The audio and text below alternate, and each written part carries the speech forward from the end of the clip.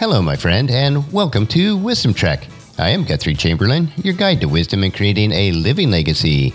Thank you for joining us for our 5-day-per-week Wisdom and Legacy Building podcast. This is day 452 of our trek, and it is Thursday, and time for our 3-minute mini-trek called Wisdom Unplugged.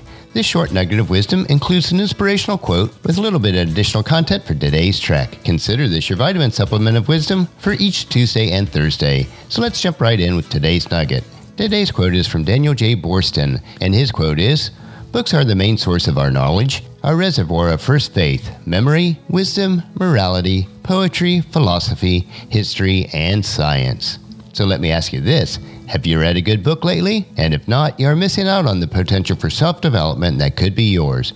Books in whatever format that you prefer will open a universe of knowledge to you that you would otherwise miss. With the resources that we have available on the internet today, there is virtually no barriers and the investment is very low, other than the time that you invest in improving yourself. An investment in yourself will always have a significant return. There are no limits on what you can learn and what you can become, except for the limits that you place on yourself. As God instructed Joshua, keep this book of the law always on your lips. Meditate on it day and night so that you'll be careful to do everything written in it. Then you will be prosperous and successful. That is a wrap for today's Wisdom Unplugged quote. If you'd like access to my database of over 10,000 inspirational quotes, the link is available on the main page of wisdom-trek.com.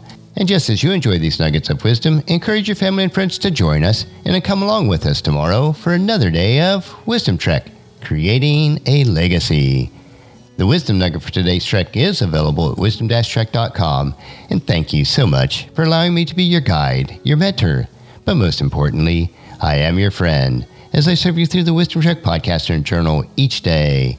And as we take this trek of life together, let us always live abundantly, love unconditionally, listen intentionally, learn continuously, lend to others generously, lead with integrity, and then leave a living legacy each day. This is Guthrie Chamberlain reminding you to keep moving forward, enjoy your journey, and then create a great day every day. See you tomorrow for Philosophy Friday.